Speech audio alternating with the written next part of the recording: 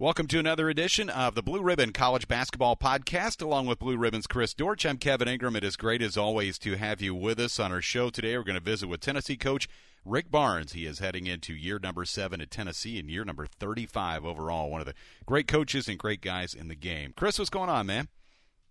Man, it's a great relief today to tell you that yesterday, Monday, September 20th, Blue Ribbon, as planned, was sent to the printer. And now it's up to them. We have a good printer, CJK in Cincinnati, and I'm excited about what they always do with the book. And we'll be able to start shipping it out soon. And next week we'll have the iPad version ready. So and then a couple of weeks after that, the printed version. So it's always a good time of year to be done with that. I love it.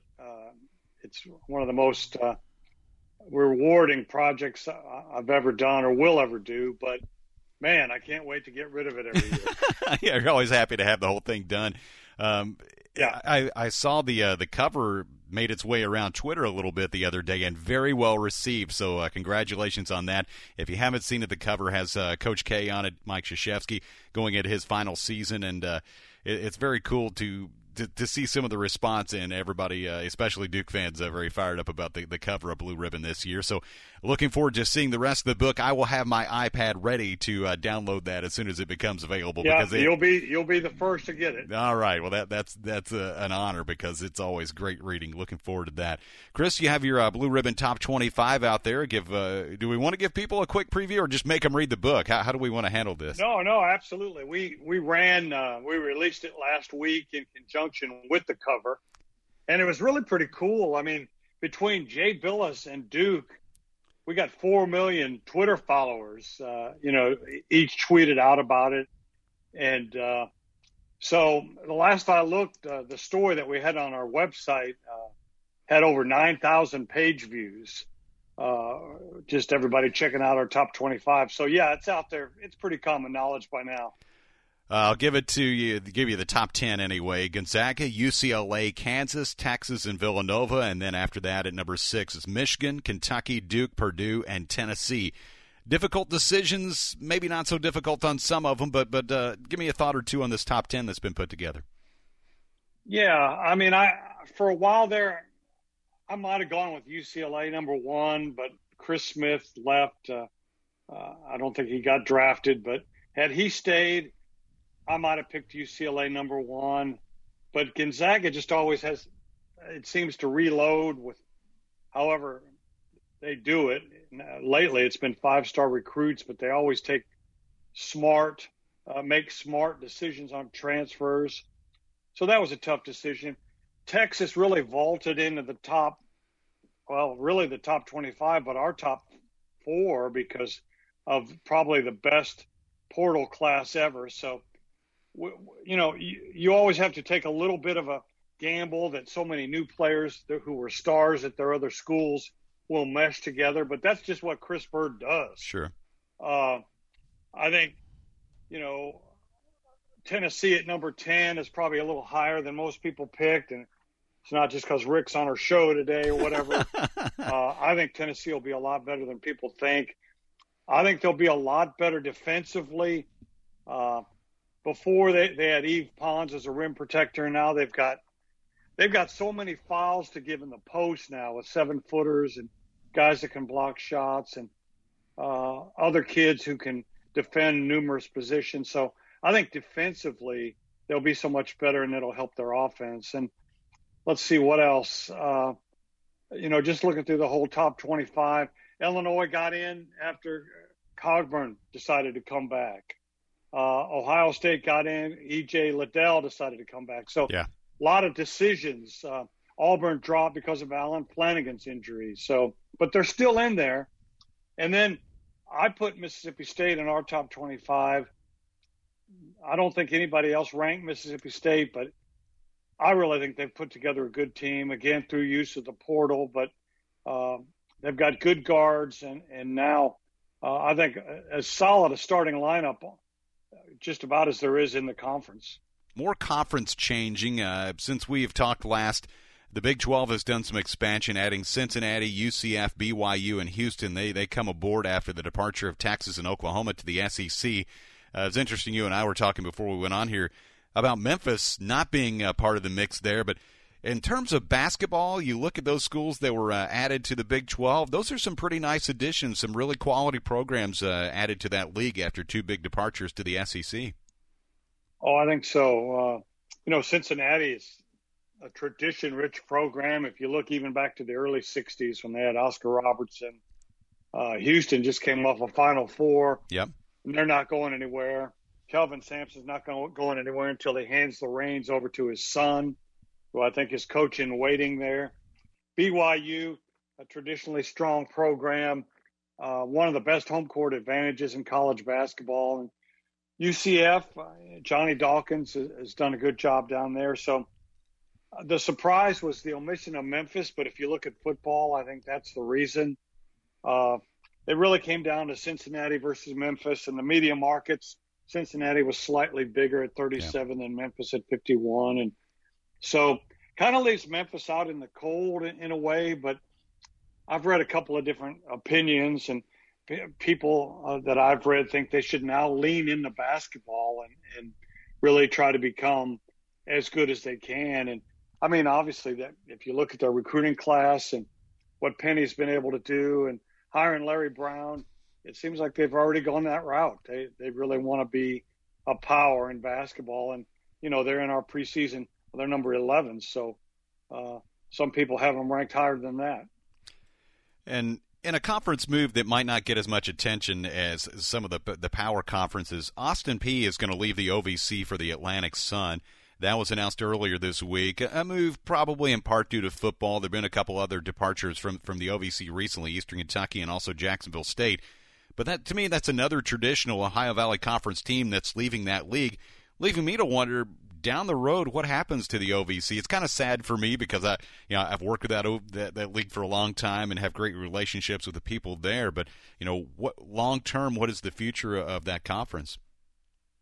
Yeah, that's a good question. I was a little surprised by Austin Peay, but it was a football decision. And as far as their $1 million exit fee, they're not going to fight that like Eastern Kentucky and Jacksonville State have. They've already raised it through private donations. They don't want to burn bridges. They've been in the league since 1960. And, I kind of grew up with it, too. When I went to ETSU, we were in the OVC. So I've always had a fond place in my heart for the league, but it does make you wonder, especially if you look at the conference powers like Belmont and Murray State, what their future might be and where they might go if they did decide to leave. I think we've kind of talked about that, and Missouri Valley might seem like a good fit. Maybe the Southern Conference, I don't know, but I hate to see that for the OVC. I hope they can regroup and maybe swipe some schools of their own.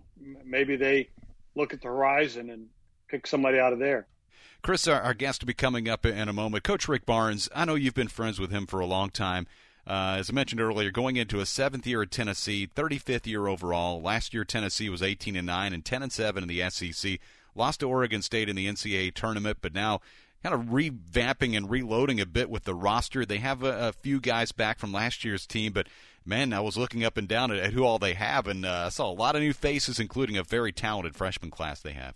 It's unbelievable if you think about it, and I might ask Rick this if I can remember, but in March, they had lost 4 players to the portal, 3 players to the NBA, 2 assistants, and Rick is sitting there with a depleted roster and only 1 full-time assistant. And I remember talking to him on the phone a couple of times, and just how cool, calm, and collected that he was. He had to replace half his program, but he just calmly got on the phone and Zoomed, and obviously there was limitations with the pandemic, and just really reconstructed his program. I think he made 2 great hires of assistant coaches, Justin Gainey being one and Rod Clark the other. And then they signed 2 5-star big men. And then later they kept recruiting throughout the summer. And signed two more promising kids that I think are going to be 4-star players, a big man and another point guard. They really touched all the bases. They got themselves a guy out of the portal, but he's got 4 years of eligibility. So it was a masterful rebuild and one of the quickest I've ever seen, right up there this year with Texas and the way they rebuilt after Shaka Smart left and Chris Beard took over. Only they used the portal. Tennessee was able to get freshmen. Sure. Well, Chris, our guest is here, Tennessee coach Rick Barnes, heading into his 7th year and 35th year overall. I don't want to make you feel old, Coach, but welcome to the podcast. It's great to have you here. Well, thanks. It's good to be with you guys, and hope all is well. Coach, a couple things I wanted to ask you. We talked quite a bit in the spring, and something really stood out to me, what you said. And I said, hey, you know, we're gentlemen of a certain age. We're getting up near that time where traditionally people might look to hang it up. And you said, I want to play on Monday night.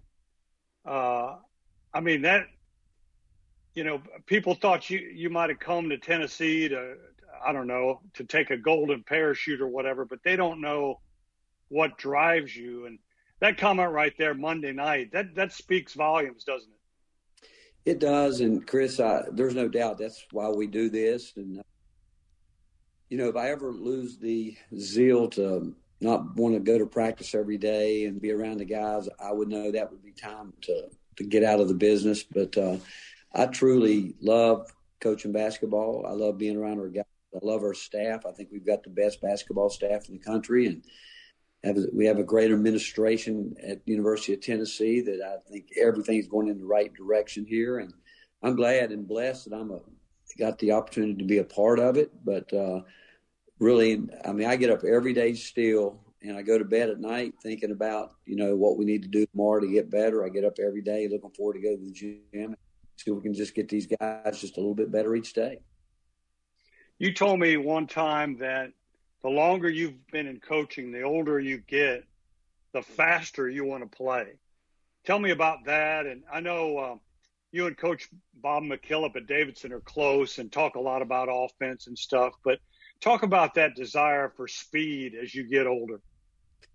You know, I think we all, as we get older, and I've been able to coach against some of the greatest coaches the game's ever seen that when I was young and studied them, and they were defensive-minded coaches, and two of them had come to mind, and I think two of the very best, Coach Knight and Coach Smith, and at the end of their careers, both of them had started putting a great deal of emphasis on the offensive end, and, you know, their teams were capable of going, they'd get 80-plus points a night, and they both said that, you know, there's a lot of teams that can't score 80 if you don't guard them. And but with that said, I do think players want to play fast. I don't think they know what that means. I don't think they really truly understand the commitment. And if you're going to play that fast, it's a daily process of tempo and getting guys to understand it, then knowing full well that you're going to play against opponents that are going to try to slow you down any and every way they can. But I do like it. I think we've got a team this year that's set up for it in a way that we haven't had in a long time, which is exciting. But with that said, you also have to have a team that understands time, scoring situations, and how do they execute and close games out. That's really important, obviously. But we do want to play quick and with pace. I say fast. Probably a better term would be, well, you do have to run fast, no doubt about it. But it's got to be with pace and knowing that you're in control of your body and being able to see what's going on and understanding what we're trying to do at a high rate of speed. You know, Coach, when you talk about trying to play that tempo, how much does it help to have veteran guards like you have and Santiago Vescovi and Victor Bailey, Josiah Jordan-James, who guys who've been around the league and kind of know what it's about and kind of know when to gauge to try to press it and, you know, maybe when to make good decisions? That is important. I think that I say that, but I've watched some young guys come in and can pick it up real quickly too. But sure. Those three guys you mentioned, they've all improved a great deal, and they understand the system that we're trying to run. They really do. And you know, but getting them to and you know what? It's kind of a catch-22 because, you know, one of the hardest things to guard in basketball is a guy that can just dribble, yo-yo with the ball. That's really hard to guard. but yet you got to know when to do that. You got to know when to advance the ball with a pass, which gets it down there much quicker. Mm-hmm. And so there's that fine line. And I think as you do get older, you understand the two, where you think pass first, dribble second. And with high school guys coming in, they're not used to being able just to dribble around and keep the ball, but getting them to do that, then also trying to rein them back in to get them to pass the ball when guys are open. But having a veteran group that can teach younger guys is really the best teacher of all. As opposed, we're going to rep it, obviously, but when those guys coach them on the side and coach each other, that's when you can really make some improvement quickly. John Fulkerson is coming back for another year. He's been such a special player in your program, and I know last season was tough for him, but how much do you and the others around the program just enjoy having that guy around? I always sort of enjoy your interactions with him, whether it's in the media or stuff you see, but what about him and the impact he's had on your program?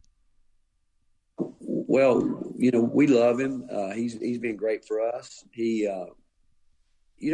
had so much hard luck. I mean, I go back and think about his career, and he got off to a great start as a freshman. I will always remember the game he turned in over at Chapel Hill against North Carolina when he was just phenomenal. Then he came back home the next game and had that terrible accident where he took a charge and really took him out for 10 months, where he broke his elbow, his wrist, and all that.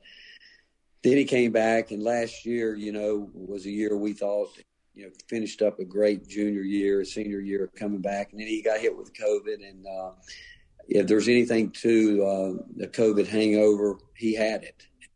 But he finally got it going too towards the end of last year. Then he had to play in the Florida game where he got the concussion, and if we could have advanced through the tournament, he wouldn't have been able to play any. Right.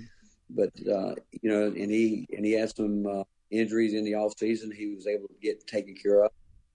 I really do believe he's going to have his best year ever this year, and I'm just really knocking on wood here, thinking that if we can just keep him healthy, he's going to be fine. And these guards are going to help him too. Now he's going to have some playmakers that are going to help him, where he's not going to get banged around quite as much. Guys are going to get him some easier shots, and we'll be able to get him out in the open court some, which will help him too.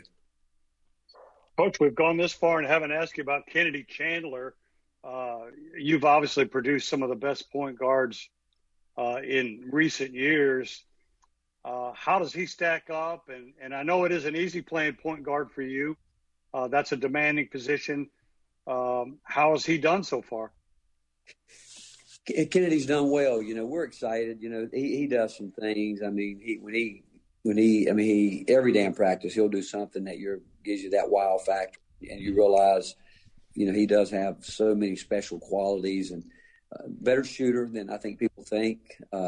He can get the ball pretty much where he wants to get it. He's got to learn his spots on the floor. He's got to learn how to stay out of trouble. He's got to learn to get in there and work his way out of the jungle with all those long limbs hanging around, and how can I, get out of trouble when I get myself in a little bit of trouble. But he's got a chance to be, just a special player. But his biggest thing, Chris, to start with, he's got to get to being an elite player. You've got to get into elite conditioning, and he's not there yet. But he's starting to realize. He came over to me after workout yesterday, and he said, "I understand what you mean about elite shape," because he said today, I knew I wanted to do some things, but I was too tired to finish it. And he said, I got to get there. And so the fact that, we'll think about it, this summer he was with our, under 19 U.S. team. But it takes young guys sometimes to understand what elite conditioning is. And the fact that he knows it right now with us getting ready to start official practice in about, a week, I guess, that's a good thing. But he just got to continue to push himself. Coach, back in the late March, I'll never forget kind of how chill you were when you lost 4 kids to the portal, 3 to the NBA draft, and 2 assistants. You didn't push any panic buttons. Then you respond by getting 2 5-star bigs, a transfer who can play with 4 years of eligibility, and I think 2 excellent assistant coaches. How did you stay so calm during all that, and how did you put it together really relatively quickly? Well, it goes back one. We've got a special place here. We do. We've got a place where there's a lot of people that want to be here in Knoxville and part of the University of Tennessee.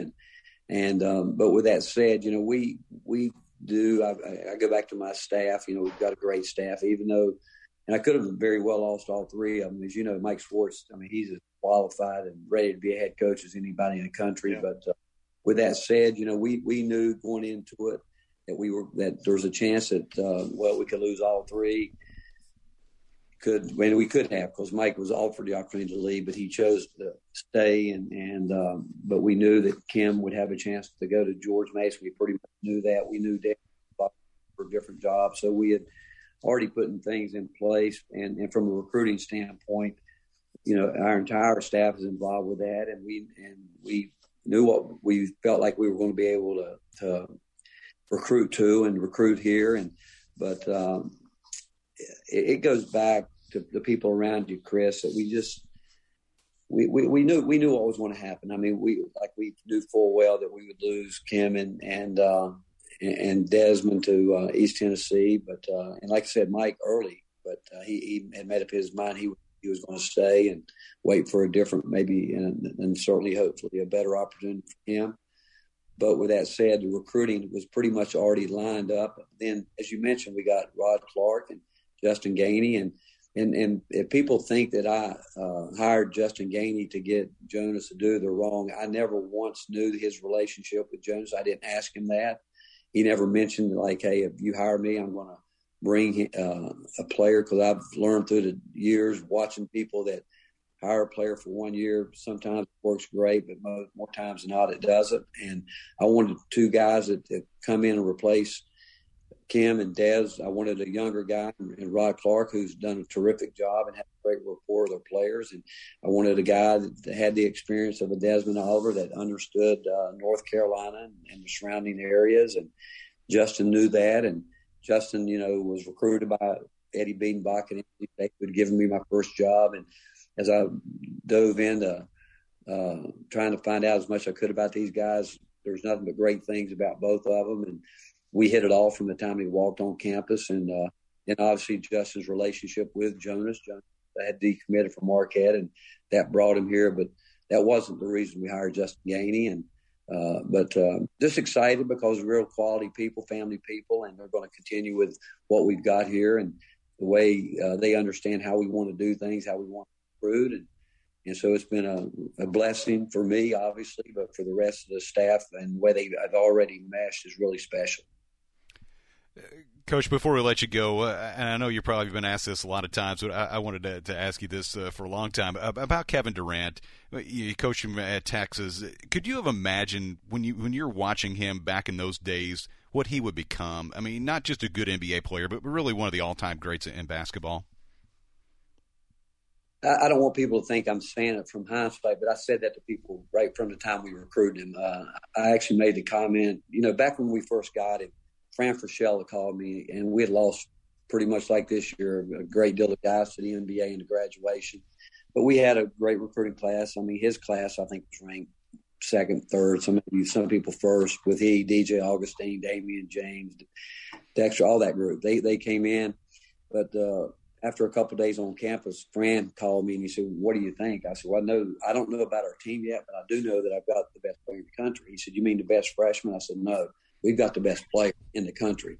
And I made the statement to many people that I thought, and I still think this, that when Kevin's done, he'll go down as one of the 10 greatest players to ever play the game. And his passion, his love for the game, his love for his teammates, it's unmatched. And, you talk to players today, and I think what he did in the Olympics was spectacular. And just the fact that he's still so excited about wanting to do that, he didn't even waver about he's going to play in the Olympics and represent the United States. And he'll play every day, any day, wherever he can. And no, I'm not. I knew from the very beginning the way he approached everything.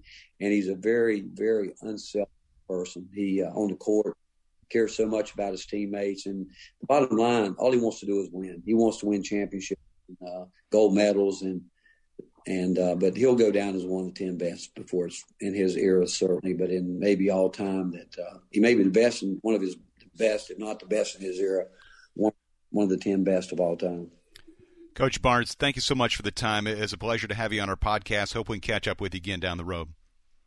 Thank you guys for having me. See you soon. Thanks, Coach. It's Tennessee coach Rick Barnes joining us on our Blue Ribbon College Basketball podcast. He was terrific. I'd always wanted to ask him that about Kevin Durant because, I'm sure as a coach you can recognize that players are going to be terrific college players and probably really good pros. But, Kevin Durant, he's right. When he's done, he's going to be considered one of the greatest players of all time and really, one of those players that changed the game a little bit, the big guys who can get out and shoot and just, the tough matchup that he is. And I thought that was a really interesting answer that he gave to that question. But enjoyed our time with Coach Barnes. I work at Vanderbilt, and I remember last year when Vanderbilt was getting ready to play Tennessee, Jerry Stackhouse said that Coach Barnes was one of the guys he really admired in the game, for a lot of different reasons, not just basketball, but just kind of the guy he is. And I thought that really stuck out to me.